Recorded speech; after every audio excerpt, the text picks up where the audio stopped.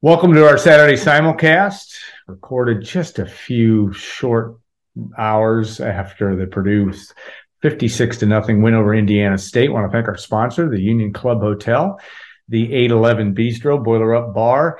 We appreciate their support, and I'm sure there's some things going on there tonight after the Boilermaker win over the Sycamores. 53,000 and some saw it. And Purdue gets back on the winning track, 1-1 now, heading to Syracuse. And Tom, I'll start with you. Again, kind of, I don't know how you could script it probably any better for Purdue. I mean, in terms of you got a lot of guys to play. You had 4 quarterbacks that played. I don't know what the total number of players was, but no injuries that at least I'm aware of, and maybe I missed something there. But things kind of went about as good as it could when in a 56-0 win over Indiana State. Yeah, I have to think, Alan, they checked most every box they wanted to check when this game started. And like you said, went as well as could be expected from an outcome and performance standpoint. Purdue did not mess around at all, got right to business, put their foot on the neck of these guys, and dominated from the opening whistle all the way to obviously the final gun. And there were a few, I guess, little roller coaster moments, if you will, and it was good to see how Purdue responded. And I think for me, defensively, guys, the 2 times Indiana State really threatened to hit pay dirt, right? Yeah. One time they went for it on 4th down, right near the goal line, and Purdue stuffed the running back. And then, of course, in the north end zone, when the pass was intercepted in the end zone, tipped by Cam Allen, intercepted by Jamari Brown. So the defense sort of bowed its back there. Nice to see that fortitude and the will of everybody just to maintain that shutout over the course of 60 minutes. That's hard to do.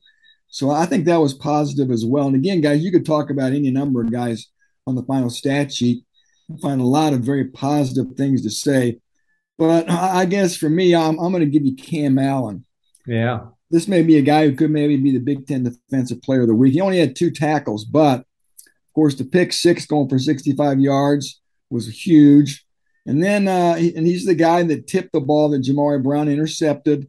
And right off the jump, guys, first play of the game, he recovers a fumble. So some big plays by number 10.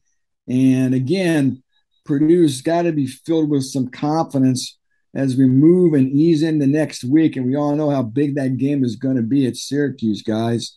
Going to be a big mountain to climb. But again, Purdue has a lot of mojo here as they head east next week. Yeah, came out, could have had a second pick 6. Yeah. And Chris Jefferson could have had his second in 2 weeks in some ways, but that's getting pretty picky on what we saw. Brian, your take on a 56-0 win a game like this, when I think I spent about the last half of the game looking up numbers. It was the best defensive performance in the 21st century in terms of yards given up in a game. And I understand against Indiana State, it is Indiana State, but what do you glean from a game like this? Well, I mean, I think it's the appropriate tack to take after a game like this to always just rain on the parade, and just remind everyone that, those rushing yards don't matter as much as they would against somebody else, because you aren't going to run for 200 yards against Wisconsin or Iowa, most likely. Purdue, I mean, all you can do is play who's on your schedule, and I don't think you could have asked a whole lot more from Purdue. But, extrapolating this outcome and all that went into it as anything predictive, kind of moving forward, starting at Syracuse, that's the context I think that always has to kind of, hang over all of this stuff. But that said, I mean, you can't ask for much more than what Purdue did. Aiden O'Connell and Charlie Jones, that was like perfection in the first half. I liked how they got Tyrone Tracy involved. I think that showed you a model of what he can be for this offense. And I think that's a necessary model because it's sort of a guy who can help you in the running game, can give you some versatility on offense, can, be that kind of short passing guy too, who can really help you control the ball when you need to and not have to rely so much on deep drops as much as Purdue tends to do sometimes, especially when pass protection, inevitably becomes a concern.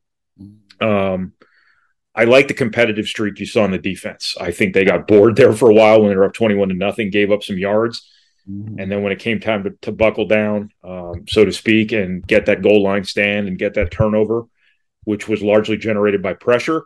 Purdue got a lot of pressure on the quarterbacks today, I thought, as they should against Indiana State. But nevertheless, I think that was significant. I think you saw a real edge to that defense. And I think, sometimes when there's a shutout on the line, guys kind of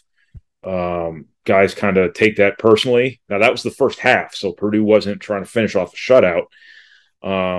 They were just kind of showing some personal pride in terms of keeping Indiana State out of the end zone. Mm-hmm. That Purdue, finished off the shutout with a bunch of backups out there in the second half.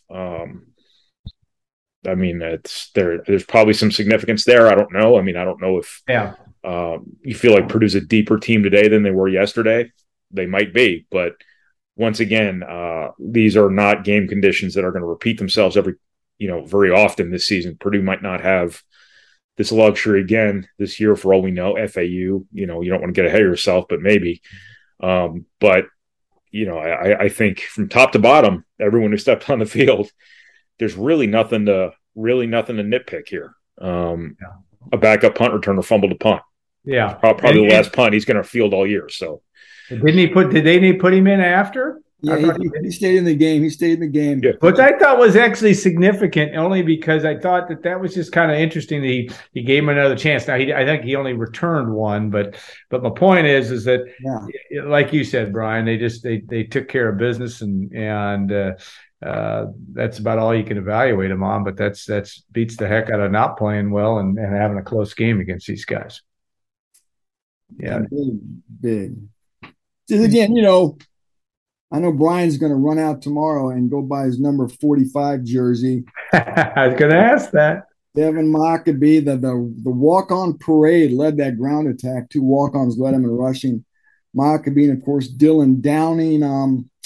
Purdue's 200 yards rushing, guys. I'm writing some stuff tonight. And last time they ran for over 200 yards as a team in a game. You got to go back to 2018 at Illinois. Yeah. Well, again, I understand the context Brian's providing. This wasn't a Big Ten opponent. But I guess, again, at least Purdue dominated, because so often we see some of these Power 5 programs struggle with these FCS programs. So, again, I understand you have to keep all this in context. We're not going to throw a parade tomorrow for Purdue. But, again, at least they did what they were supposed to do. So I think that's the one thing to celebrate. And like Brian said, there really isn't too many nits to pick, if you will, right?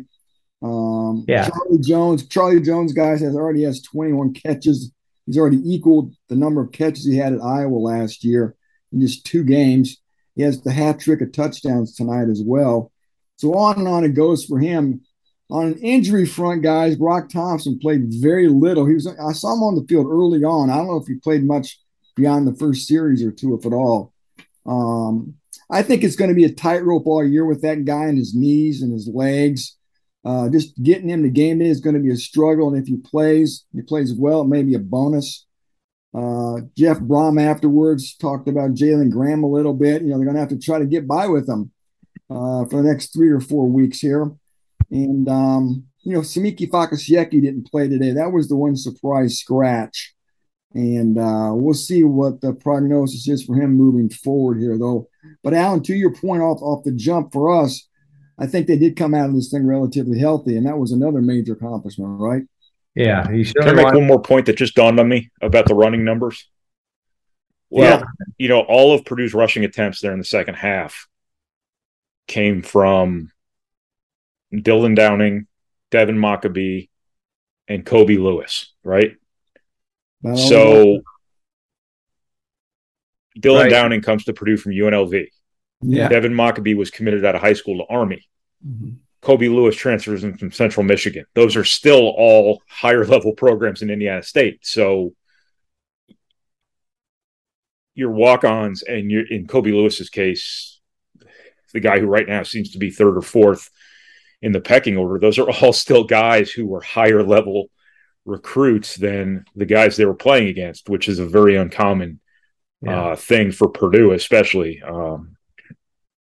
in games like this. But it's just one of those deals where, you're trying not to you're not really trying to score in the second half, but you just hand the ball off and you're just so superior at every position. And it just kind of happens. That's sort of the nature of the competitive imbalance in college football nowadays. And, I don't think you're going to see these games probably ever again. And that's okay. Well, it's kind of fun to beat somebody up. It's okay from like an interest perspective, but at the same time, Indiana State needs these games. Oh yeah. It's financially. I understand you can't really do this in football because football is you only get so many football games in a year. Mm-hmm. But I always thought that if it gets to the point where the Power Five's only playing the Power Five, let these schools do what basketball does and have a couple of preseason games. You can make it part of your season ticket package. Fans might not love that, but they've been paying for it all these years anyway. Doesn't count, I guess it should count, but but you got to find a way to payday for some of these programs. I mean, exactly. I agree. But I don't know if that's going to happen. I know, because good idea, fair idea. It's fair because the people who are supposed to be looking out for the best interests of everyone would be the NCAA, and they've lost control of this whole thing anyway. The Power Five isn't going to say, "Hey, let's go do this for their sake." Yeah, let's share the money with somebody we don't have to share the money with. That's just my personal college football bleeding heart view. So sorry, I took us in a weird direction there. Well, but no, I always thought in basketball that they ought to take your three lowest. It used to be the RPI. Now it's the whatever the hell it's called, the net rankings. Take your three lowest, unless you lose. Take your three lowest wins and take those off your resume. Yeah. That way, Purdue shouldn't avoid Chicago State like the plague, which is what's happening now. Is people not only do they not want to schedule these games, it's literally against their best interest to schedule these games, because just going out there and playing them and beating them hurts you. But that's just I've taken us in a weird direction here. I'm sorry. Well, I think in the 12 team playoff and and 6 at large, that could some of that stuff. And again, you guys may be right that in the $1 billion contract world, these games may not exist, but maybe they will. Maybe they will go to, because I do think there is some need. There are a lot of coaches. There are a lot of people that you look at a Kurt Mallory who's been at every other Power Five program as an assistant. I mean, they are inbred into the fabric of college football in some fashion, even though they're lesser programs. It'll be interesting to see if anybody does want to share any part of any of this down the road. But you're right, that's a topic for down the road. Now, I did think you're right about that, Brian, because Tyrone Tracy had 3 rushes for 34 yards all in the first half. And Devin Mockabee had 78 yards. I will say this, in the risk of being, I did think he ran hard. I liked the way he went north and south. I'm not saying we're ever going to see it again. I don't know.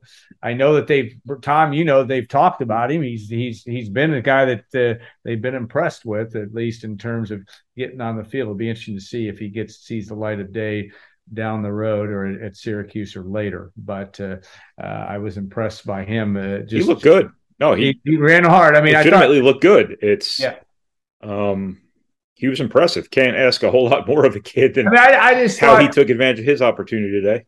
Right. And I think just running north and south, just running hard. I think I'm not ragging on the other guys. I'm just saying I think that when in a team that struggles to make 2 yards, sometimes running football, that might be good. Now, Tom, what was your, the defense, obviously, again, where everything's in context, but Sanusi Kane coming in and playing for Jalen Graham, and Graham's going to be out for a while, as we've talked about.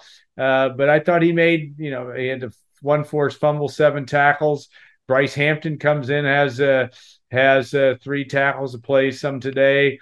Jack Sullivan gets a nice sack in there, but Mo Amanade had a fair number of snaps as well. I don't know how many total.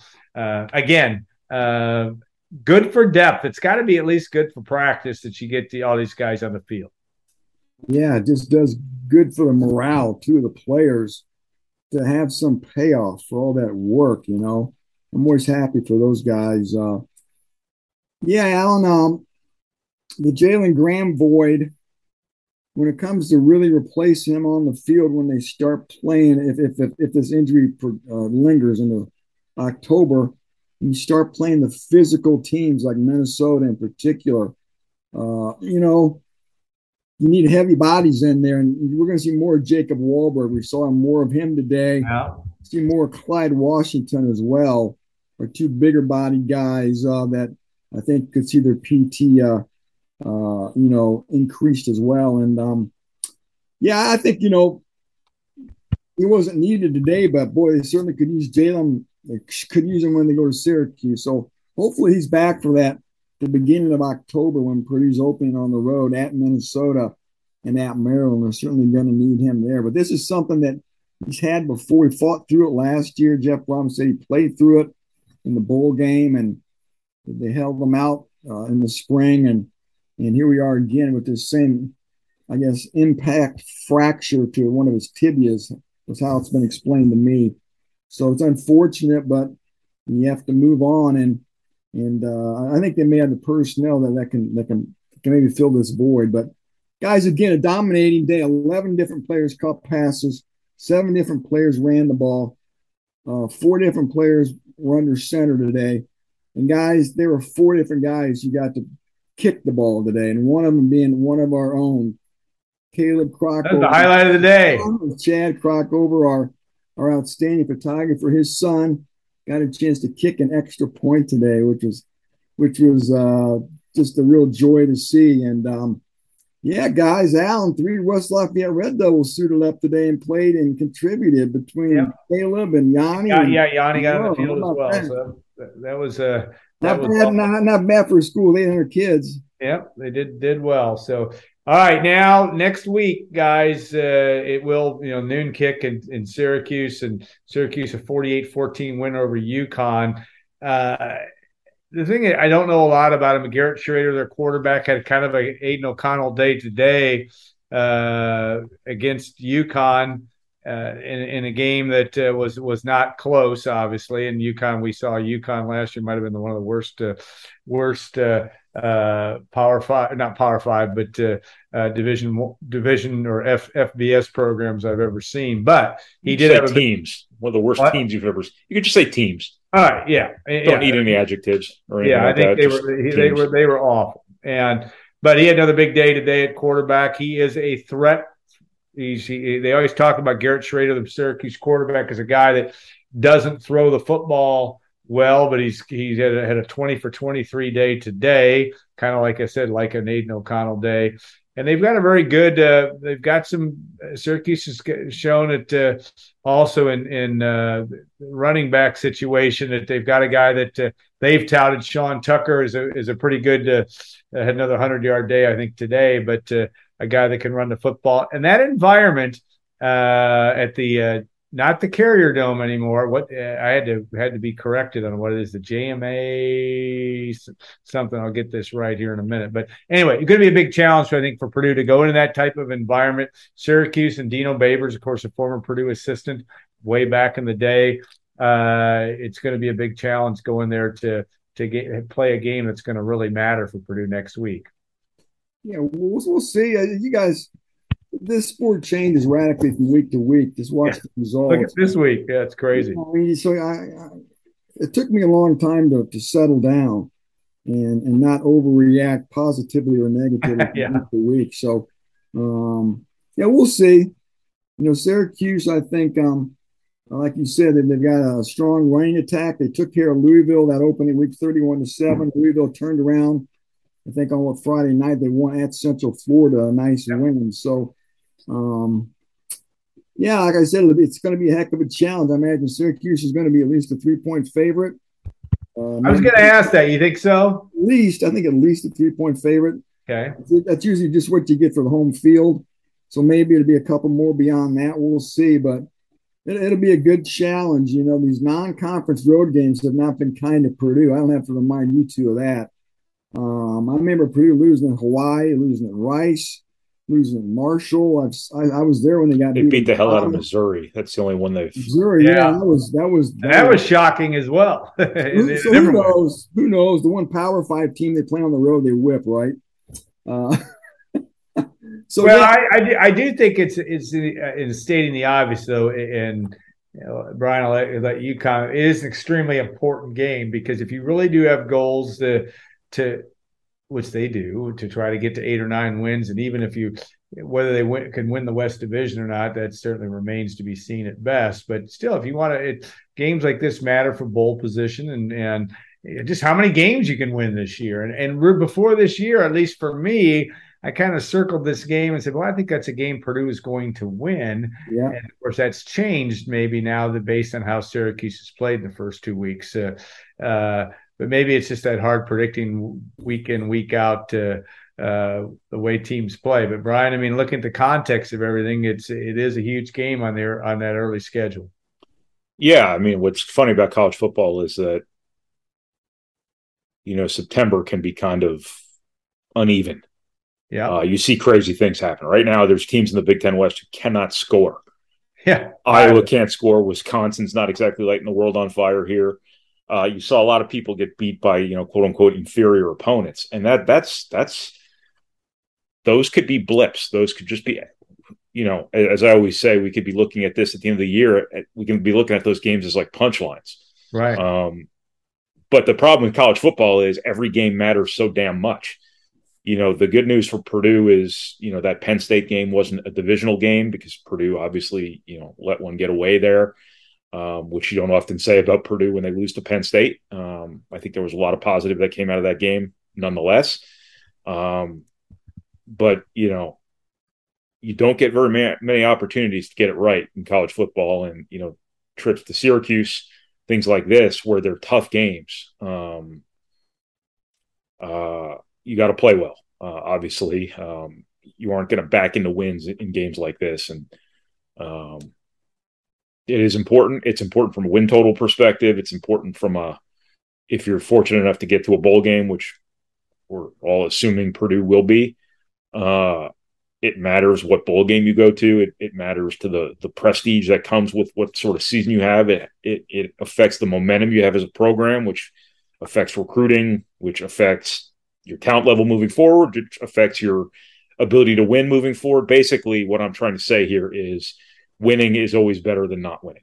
There you go. That is the most prolific thing that was the best statement. By the way, it is the JMA wireless dome. It was the Carrier Dome until earlier this year, and I don't know if JMA just bought out that. But yeah, the game that may end up really determining this whole pecking order in the West is Purdue, Minnesota. Yeah. Minnesota's at least on paper, has looked good in their first 2 games and has come out solid. And I guess this division looks like it's wide open. I know it's still early, but again, it doesn't appear to be a 10,000-pound gorilla, fellas. You have no good offenses. Yeah. I mean, you have no good offenses in the Big Ten West right now. Yeah. Right? I don't know what Minnesota's doing. I know they're putting up numbers, putting up points, but I don't know if that's like they've beaten sustainable productivity. Western Illinois, so they haven't beaten anybody any good, but they've dominated them. So, yeah, we'll find out more, obviously. But yeah, you're right. That could give Purdue, a distinct advantage. I mean, obviously, theoretically, Purdue's going to be able to consistently score. We'll see on that as well. But that part, how can you explain, Northwestern? I don't know. It is. That's the whole point of all this. You just can't explain it. It's college football has always been a week-to-week proposition, especially, I agree with you, Brian, in September. You just don't know. And that may give Purdue an advantage to go out and play very well next week. And just because Syracuse is off to a good start, doesn't, and they, maybe they haven't played anybody, though they did, Louisville on paper at least was supposed to be relatively decent, but something else too about September in college football now. All these teams are breaking in so many transfers. Yeah, that I think people are playing more new son of, what? Yeah. I don't even need this thing.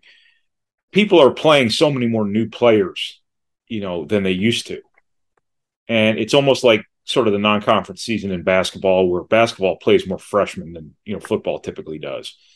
There's always going to be some unevenness there when you first come out and play for the first time. And, there's so many people just debuting guys, and, training camp only takes you so far in terms of acclimating guys to your systems, which are much more intricate than they are in a lot of other sports. And you sort of wonder if that doesn't make September even more topsy-turvy here in college football moving forward. Yeah, I think it's going to be interesting, and it will be a storyline that we're watching. And as of this recording, how's Nebraska doing? They're down 38-35 with 4:02 to play, but it looks like they just hit a big completion down the field, down to the Georgia Southern goal line. It's under review. I don't know what's being reviewed. I've got Indiana on my phone here in front of me, and I've got Nebraska on the TV. IU's battled back from there. They're up 23-10. They just hit a couple big plays. They got that game in hand. So, all right, guys, the first one that can predict this stuff week in, week out can make a lot of money and quit this job. And the only person who knows, the only entity that knows what's going to happen every week somehow is Vegas. Yeah, no doubt. All right, who do we feel? And lastly, Notre Dame, and of course Purdue fans. For some reason, at least the ones I'm around, take a lot of.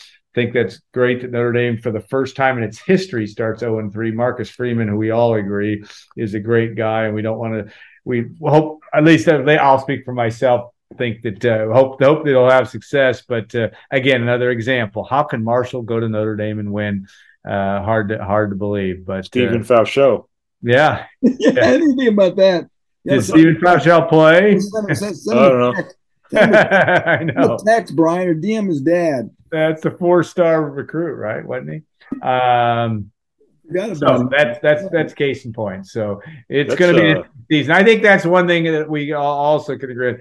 This will be an interesting the next 10 weeks of Purdue football. Really going to be interesting to see what happens. It's so much fun. It's a great time of year, guys. I love it. We're starting to get to October, Halloween. The weather will cool off. High school football. I mean, walking to the games on a Saturday is unreal. And Brian and I have talked about too.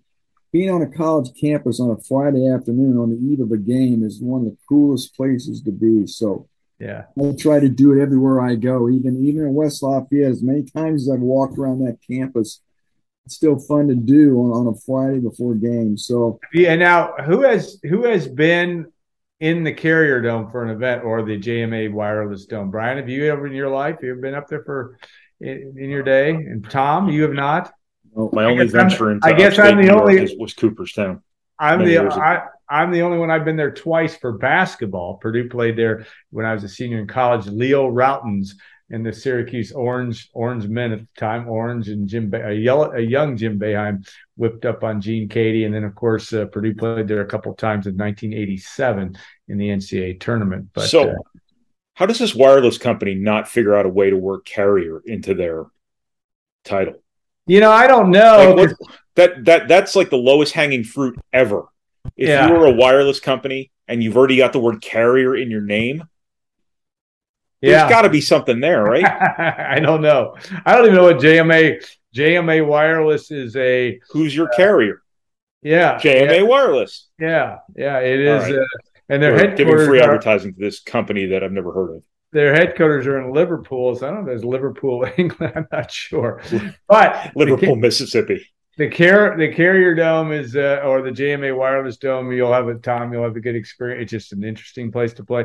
And my only advice to anybody is never go to don't ever spend St. Patrick's Day in Syracuse. At least 30 some years ago, the craziest St. Patrick's party. Purdue was in the NCAA tournament. We could not get out of our hotel.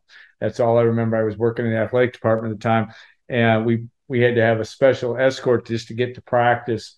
Because there must have been 100,000 people in downtown Syracuse for St. Patrick's Day. But it won't be St. Patrick's Day on September the 17th. So, Tom, you're in good shape. Hey, speaking of walking around a college campus on a football weekend, has anybody noticed on Meridian Street there across from the arena, that one power line is like hanging right down off the sidewalk? I've seen that by the old bank. I could reach up and touch it. And it just feels like that's something that on a college campus, no less, you got to tighten this up, man. I know Golden Black's old headquarters. Am I the only one who's noticed? Who's noticed? No, I don't know that I've driven by there. You talking about right in the corner, right across? It's on Meridian, right at the junction of Northwestern. It's the power line right there next to that little house with the big field next to it where people park. Which used to be the headquarters of Golden Black way back in 1990. Before I was born, yes. Yeah. No, it's I got to drive down and check that out. It's hanging probably 10 feet off the ground. Yeah. And my vertical has deteriorated considerably over the years, but I'm not sure I couldn't jump up ever so modestly right now with my hands raised and touch this power line, which means one of these young strapping men or women on this college campus could probably not only jump up and touch it, but grab it, hang from it, and potentially even climb to the top of the. Now, some beverages might have to be involved for someone to do that, but that's more likely than not to be the case anyway.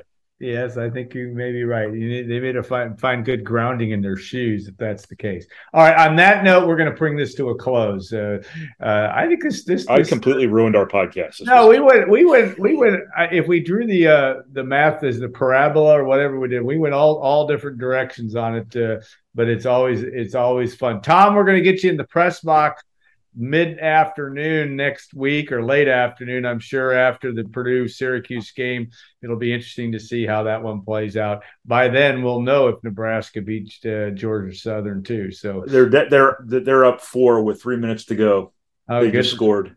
Good for Scott Frost. There you go. So, all right, guys, have a good rest of your Saturday. We'll have a lot on the site this week. As Tom says, the fun time of year. We'll be getting to basketball before long as well.